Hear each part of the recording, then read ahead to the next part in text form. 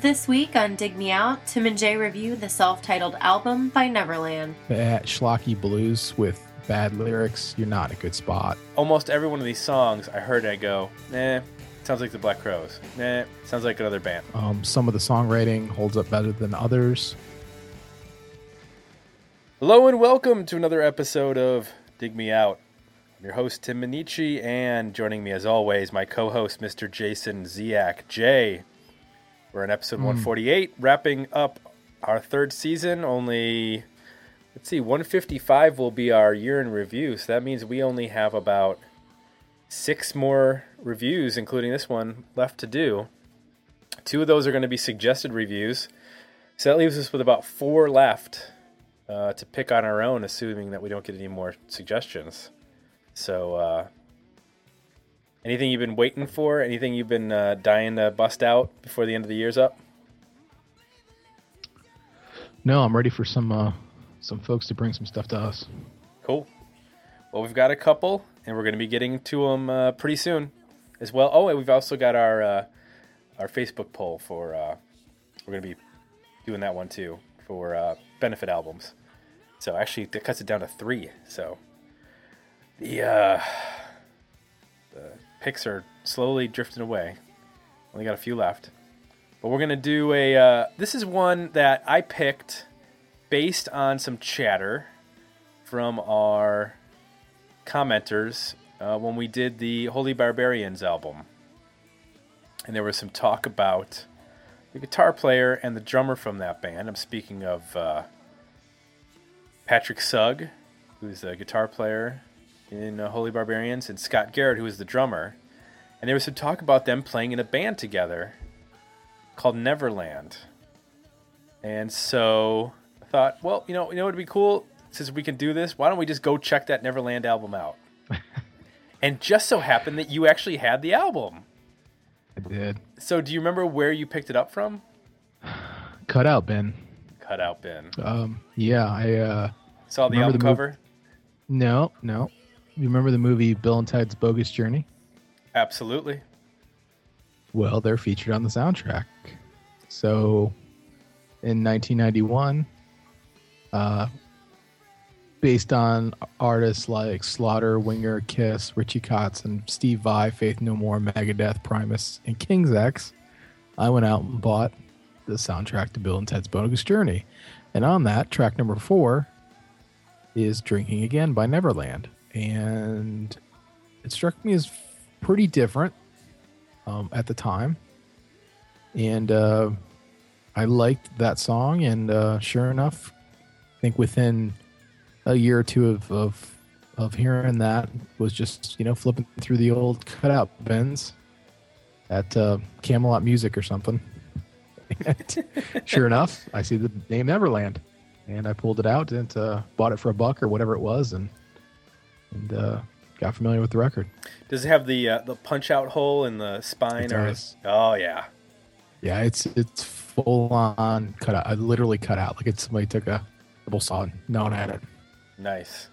So I actually had to go back to the CD vault here, which I don't normally do, and dig this out and dust it off and actually burn it to the old computer machine. So we're talking about Neverland and their self-titled album from 1991, and that's the album we're going to review. So why don't we talk about the very brief history of Neverland? History of the band. So I don't know when Neverland formed. They released their first album in 1991 on Interscope Records. It features Dean Ortega on lead vocals and percussion. I'm guessing that would be like a tambourine or shaker or something like that. Patrick Sugg on guitar and backing vocals. Gary Lee on bass and backing vocals. And Scott Garrett on drums and percussion. They released a second album called Surreal World on Escape Music in 1996. So we have, a connection to not only Holy Barbarians, because Sugg and Garrett played Holy Barbarians, and that came out in, 96? And then 2 years prior, Scott Garrett played drums on the self-titled Cult album, which of course featured Ian Astbury, logically, if the Cult put out an album. And so we've got our third Scott Garrett album, which I think is the artist most featured ever on Dig Me Out, believe it or not. And so it should be. And so it should be, exactly. So that's all I know about Neverland and Scott Garrett and Patrick Sugg. If you'd like to suggest an album for review, please visit us at digmeoutpodcast.com and hit our request review page. So we did get some comments about this. Joe Royland chimed in, was just spinning the album today, and first he said, anyway, as previously stated, I love this album. It kind of bridges the gap between the sound of what had just been dominant in hard rock and what was about to happen with grunge. As such, it also unfortunately got lost in the shifting tides of the musical landscape. To me, you can tell this album was produced by the same person who would months later do Pearl Jam's 10 album, Tim Palmer. Interesting connection there. I'm going to try not to go into two such lengths as they already did on this record, but if I didn't mention it before, let me say when this came out in the spring of 91, I was working at a music store at the time, and this was one of those albums that everyone there agreed on. Varied tastes, as we all had. We all love this album. Not sure how much you guys might dig it, but I can't wait to hear what you have to say about it regardless. And then he followed it up with just spinning the album today and had a few more thoughts on in. The sound of the album is huge. The drums in particular sound big. You can also tell this band was formed around Patrick Sugg's guitar playing, as every song features a big riff and generally tasty guitar solo. The song Drinking Again still pushes through all the right buttons for me. I could still listen to Sugg's wah-wah drenched solo for hours. I also have one distinct memory. I wrote for a local music paper at the time, and I received a cassette copy of this album to review. After the first listen, I was so impressed I immediately drove to the store where I worked and bought a CD copy. Any album this good, and I had to have the best possible fidelity sound copy I could. Plus, even though I essentially already gotten the album for free, I still wanted to support them by buying a copy. Chip Midnight also chimed in. He says, I need to guest host on this one. Chip, we were waiting to hear from you, but you didn't talk to us. We were gonna have you on, but next time when we do the next Neverland album, you're gonna be on it. He says, feels like 10,000 years passed us by just the other day. I thought I was the only person who knew about this band. How the hell did you pick this one? Well, we explained that. And then Scott Russell Hallgrim, oh God, did they really look like that? And he's referencing the album cover, and there's definitely an 80s vibe to the album cover. Lots of blousy shirts. Yes, there's a open blousy shirts, long hair. Definitely in that odd crisscross phase of alternative, and because it could also be, you're not far off from like a Jane's Addiction cover shot. Yep. Yeah. So from like 89. So it's definitely like kind of a confused look. So that's our feedback. That's our history. And we're going to get into this album. So Jay. Yep. Neverland. Were you happy to travel back to Neverland? Or is this a trip you never want to take again? Well, wait a minute. Didn't I technically pick this record? No. No, you did not. Didn't? No, Provided I did. it. You provided it. I picked it. Plus, I really want you to go first. I really want to hear I want to hear what you have to say about this record. Bastard. Well, first off, I think we should clarify the whole production thing, because I think that's one of the interesting angles to this record. As far as I can tell here, according to the authority that is Wikipedia, Tim Palmer did not produce Pearl Jam's 10. He mixed it. Rick Parashar produced 10. And Rick also produced many other well-known albums of the time: Temple of the Dog, Alice in Chains, Sap, Blind Melon, Pride and Glory, on and on and on. Tim Palmer looks to be mostly a mixer throughout his career, but you've got Mother Love Bone, The Cure, Concrete Blonde, Cutting Crew, Robert Plant, some decent names in there. Yeah. Catherine Wheel, Pearl Jam, Tears for Fears. So I guess that's interesting in that, to me, the the production of this record does sound very much like Pearl Jam's 10. Regardless, maybe that's through the mixing. It's very reverb heavy. A lot of delay, a lot of really big drum sound, which is kind of it's fascinating because that's a sound that Pearl Jam obviously made a very clear decision to move away from. They've never at least to my ears, have never revisited the sound that's on that first record. No. Both from even from a playing standpoint and certainly from a production standpoint, they've never gone back there. So it's kind of this is a little interesting time capsule, I think, to go back to and listen to the context of that. I think the other part of it is that what we recently did what episode did we do where we focused on 1991? A couple episodes ago. We kind of broke down all of the huge records that came out in 1991. You're talking about the Teenage Fan Club? Yes. So we kind of, if you go back and listen to that episode, we broke down in pretty good detail of what was going on. This record coming out in 1991, the Bill and Ted's movie and soundtrack featuring bands like Slaughter, Winger, Steve Vai, Faith No More, King's X, and then all of the bands that we talked about in that Teenage Fan Club episode. There's a lot of stuff going on. We're headed in all different kinds of directions. We're resolving what happened in the 80s. There's, Jane's Addiction is influencing a bunch of bands to try to pivot that in one direction.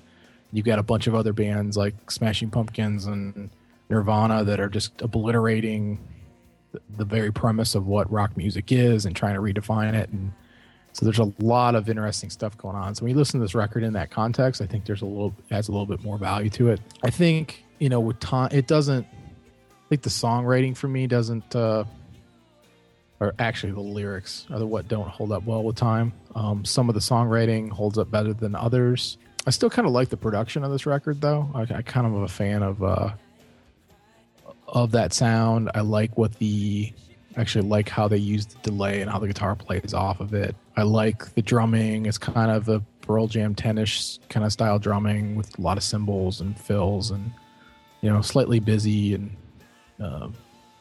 fairly dramatic. But at the end of the day, and I think there's some legitimate hooks on this record. I mean, I think there's some choruses on here that could be, in my notes, I actually could hear them as being like Matchbox 20 songs, very much like middle of the road, alt rock radio type choruses and verses. The lyrics are just so, I don't know, thin and cliched and just not at all interesting. I think on a couple songs they get away with Running On, which is a pretty decent, higher energy tune that, the lyrics are okay. Drinking Again, they're okay until you get to the chorus and he's singing about I should be home making sweet love. Yeah. And that's the big hook of the chorus. You're like, oh, it's a great melody. Why are you saying that? And the music in that song kind of reminded me of second album Manic Street Preachers. Okay. Or that in that song, it very much reminded me of early British, not hard rock, but the stuff that the Manic Street Preachers were doing. It was very weird. How about Marion? Or Marion, yeah. There's another perfect example, that Britpop with slightly more of an edge than it wasn't the drinking good time Oasis Britpop, but the more edgier stuff like Marion. Yeah, absolutely. And that's interesting because that's an influence I did not pick up on. Obviously, the first time I was listening to this record, and I honestly haven't listened to this in probably 20 years or something. So I was really kind of surprised to hear that. Track 7, Mama Said, the chorus doesn't sound like Marion, but the verses are real kind of moody, glassy guitars. And something about the vocal, I was like, wow, this sounds like a British band. What am I thinking of? And then picked my brain a little bit, and I was like, I think I'm thinking of Marion.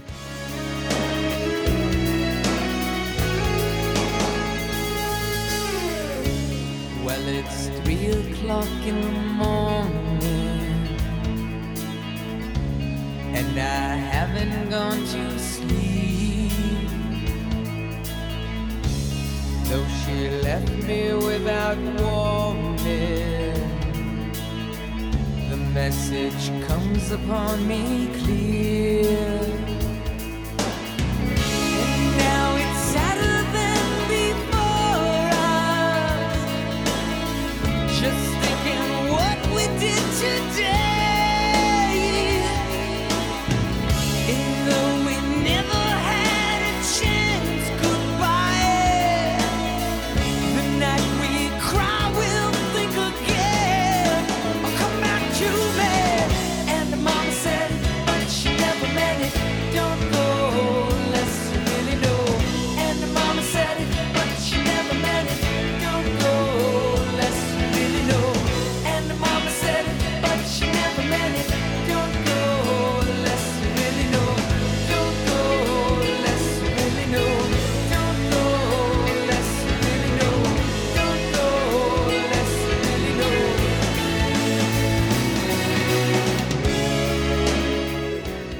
Kind of an interesting, I don't know if it's coincidence or influence or whatever, but thought that was fairly interesting. There's some divergence here where they go into like kind of blues based things, which are just when you mix bad schlocky blues with bad lyrics, you're not in a good spot. So a song like My Opinion, they do that and it's not real great. There's a couple other, Lean on Me, they kind of do that. It kind of comes off sounding like Trickster, if you remember that band. Not good.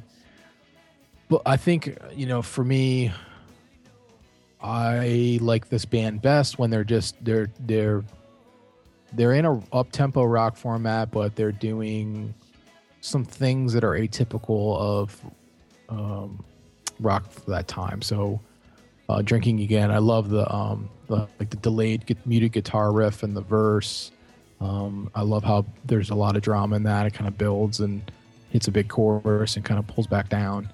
It has sort of a slightly dark tinge to it, but super hooky in the choruses. And I think 10,000 Years and Mama Said they're two ballads that they pull off fairly well. I think there's enough melody there that they can pull off kind of a power ballad feel. The lyrics sort of fit okay that way, in that format. I'm a little bit more forgiving, but I felt like a lot of the rest of the record was slightly painful. Even there's still some good choruses in there. Even some of these songs that are like, the verses might be a little cringeworthy, but a song like Talking to You, it kind of reminded me of it has like just unfortunate things like harmonica in it. It sounded to me like a Great White B-side. And then the last song, For the Love, features a riff that is almost a complete rip-off of Stargazer by Deep Purple. They like the second half of the riff, they change it up a little bit, but it is damn close.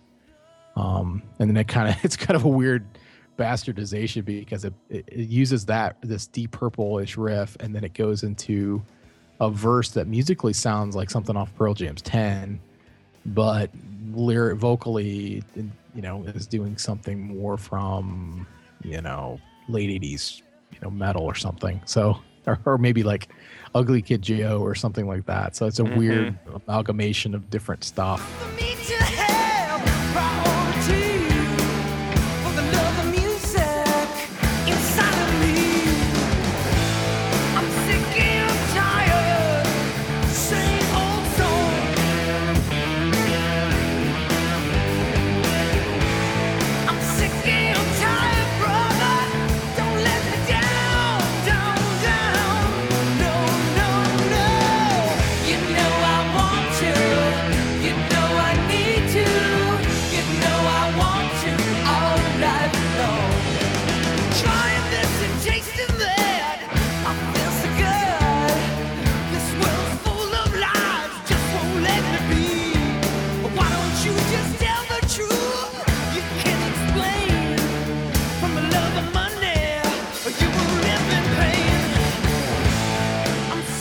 There's a couple songs in here that I think were fun to revisit, and it was interesting to listen to. Just like I said, from the context of, at least I felt the context of the time they came out, and obviously this band being a little bit ahead of their time in some ways. And, I think some of the stuff they were doing, like once we went through post grunge, it sort of transformed back into, if you know what I mean. Like I kept hearing like Rob Thomas or Matchbox 20 or that sort of,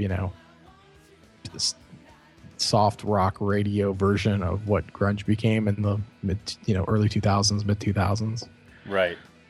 So I don't know. What did you think? This album is a good argument for not actually seeing the band, because it puts, looking at the album cover, it puts such a stamp on like what I thought this band was going to sound like, and then they sort of met that expectation. Yeah. So when I did hear the little things, like I mentioned, like the Main Street Preachers, or you mentioned Marion, as like sort of popping in, or there's those weird parts where I was like, oh, this is almost like Candlebox, or one of those sort of second tier-ish grunge bands that have a little bit more metal sound than they probably are admitting to. Yeah.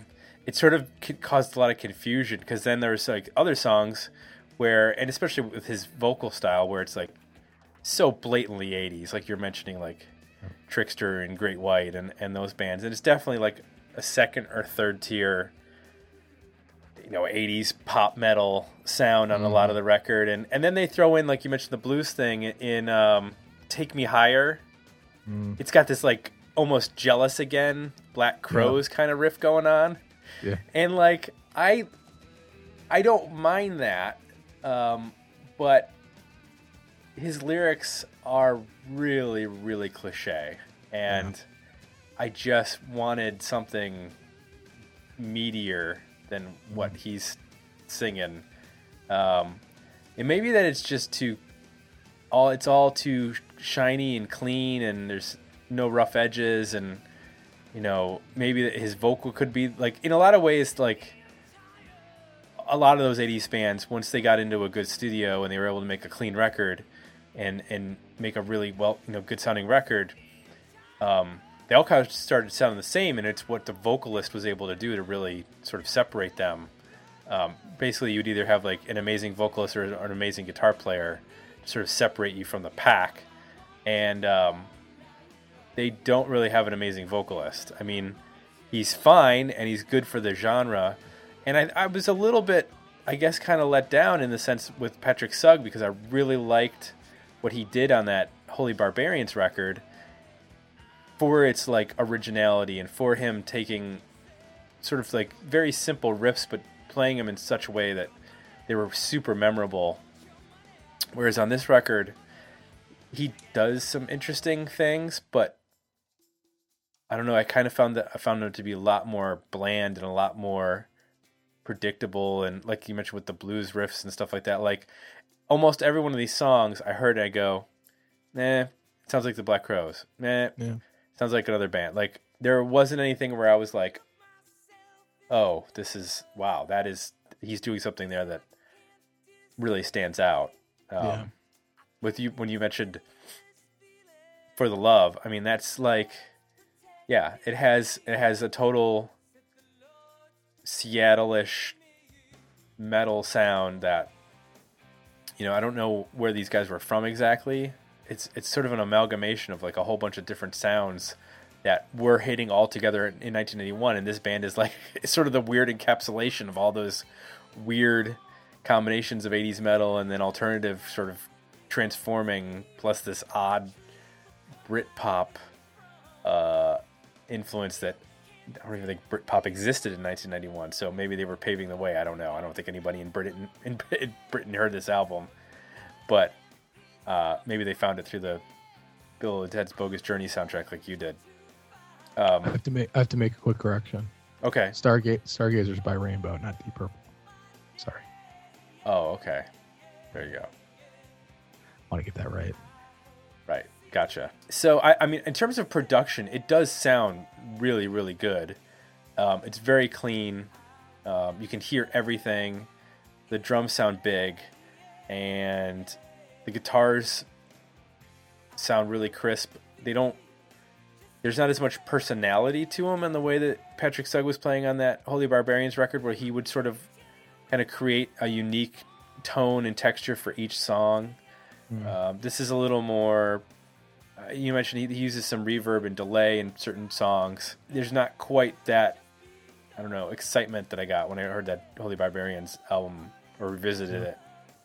Well, it's not intimate. I mean, that's the problem with this style of production, is that, everything's distant, literally, through the use of reverb and delay. And while it's big, it doesn't sound intimate in your face or right in your ear or just near you. And that, I think the production of the Cult record and the Holy Barbarians record is very much, right next to you. It sounds like you're in the music. And I think his playing benefited from that.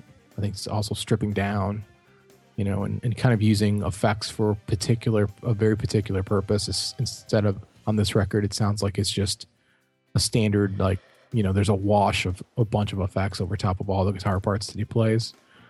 There's also some unfortunate things like electric acoustic guitars on this record, and some not great sounding strings, and overproduced keyboard strings, harmonica, just extra things where you just I don't really think that needs to be there. A couple funny things though is like track 2, Cry All Night. It has, once you get to the chorus, it almost has like a Posies-ish kind of, a power pop kind of feel to it. It's a decent song. It's probably, I guess, of the mid-tempo-y songs, it's probably my favorite on there. The thing that's really funny about it though is that the intro has this big like guitar riff that never plays any part in the rest of the song. And it's like a long guitar riff. It's like an electric guitar by itself for like, I don't know, 30 seconds or something. And then the song builds in, and the song's mostly like acoustic, and then they mix in some electric in the choruses, but that riff never comes back. It like plays no purpose in the song whatsoever. It's kind of, it seems like, why did you do that? Like, were you trying to make sure the song was never a single, or what was the point of that whole guitar intro? There's some stuff like that on this record where it's like it sounds cool, but you're like, what point is that serving?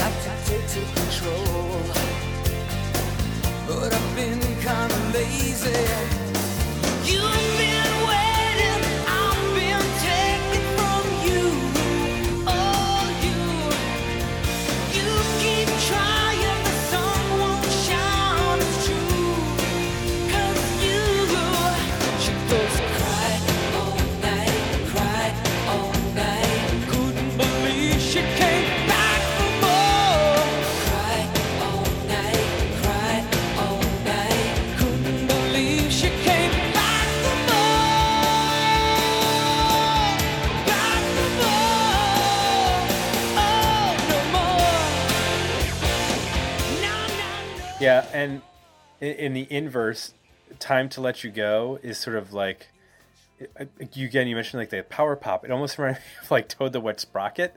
Yeah. And then all of a sudden it like throws in this real heavy part, like 2 minutes into the song.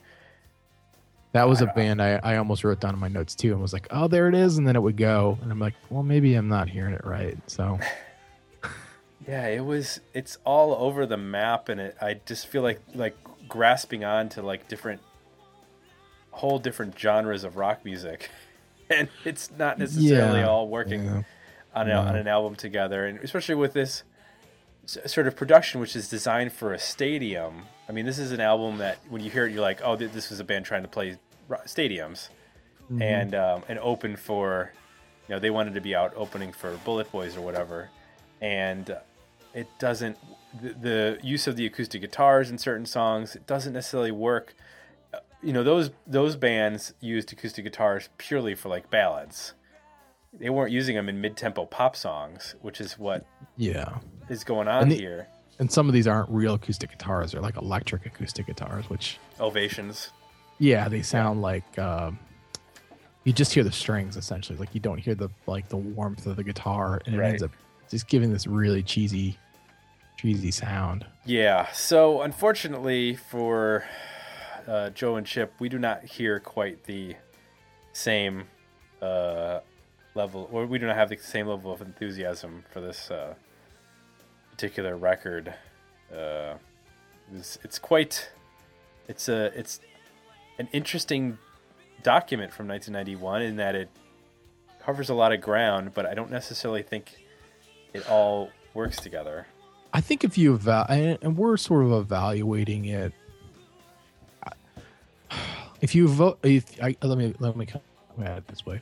If you evaluated this in the context of maybe AOR, just straight ahead pop rock music, radio rock music, I think it scores a lot higher because the threshold for that, mostly lyrically, it's all pretty cliched and awful, So this, if that's your criteria, I think this record probably scores a lot higher. I think the criteria that we're kind of coming from is like probably more of an alternative rock overall, context, which I think it, in light of things we've listened to recently, does not hold up, in that context nearly as well. But for people who just love, essentially Journey, that kind of thing, like not trying to be anything but write big, hooky,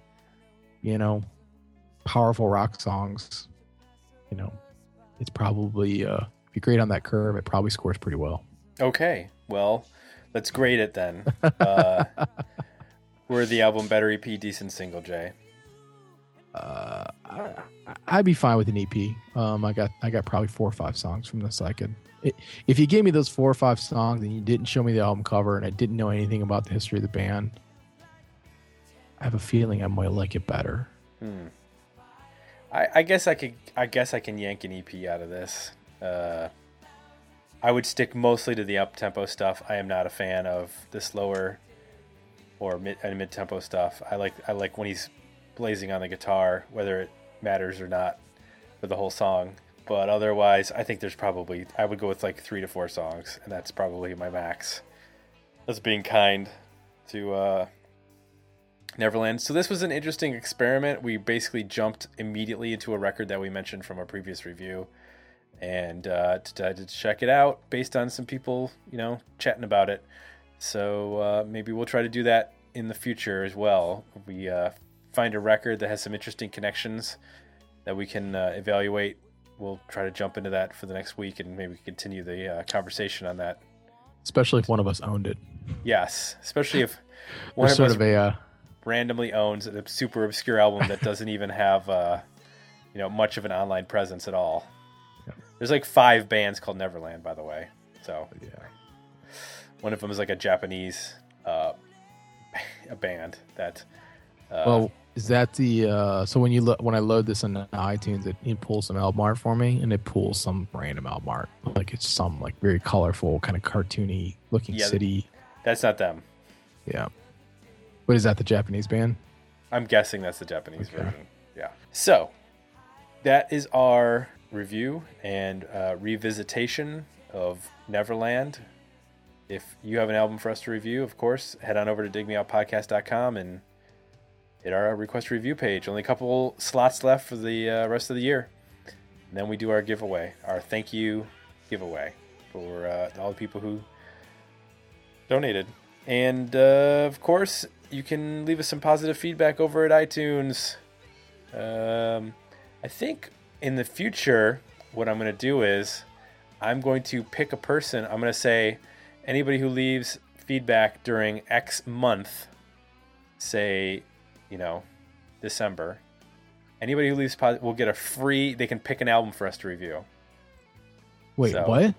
I'm going to say anybody who leaves feedback on iTunes, positive feedback for us on iTunes, I'm going to pick randomly one of those people to do a review.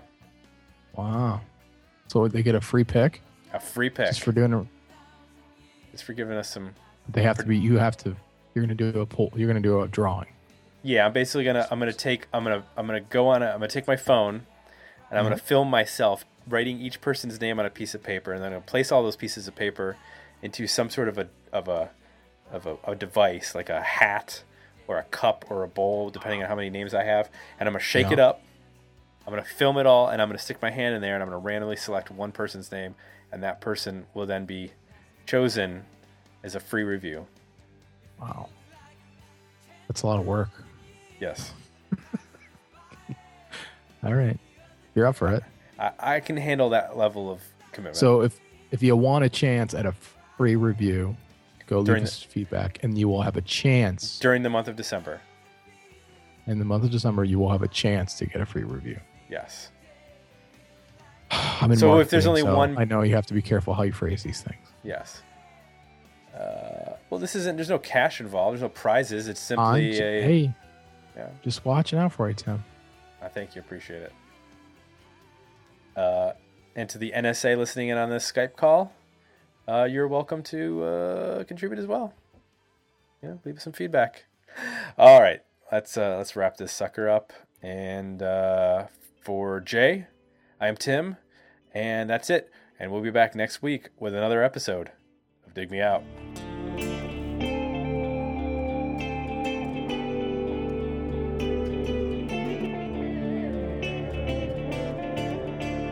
Join the conversation about this episode at digmeoutpodcast.com, where you can find links to our Facebook page and Twitter feed, as well as links to our request a review and merchandise pages.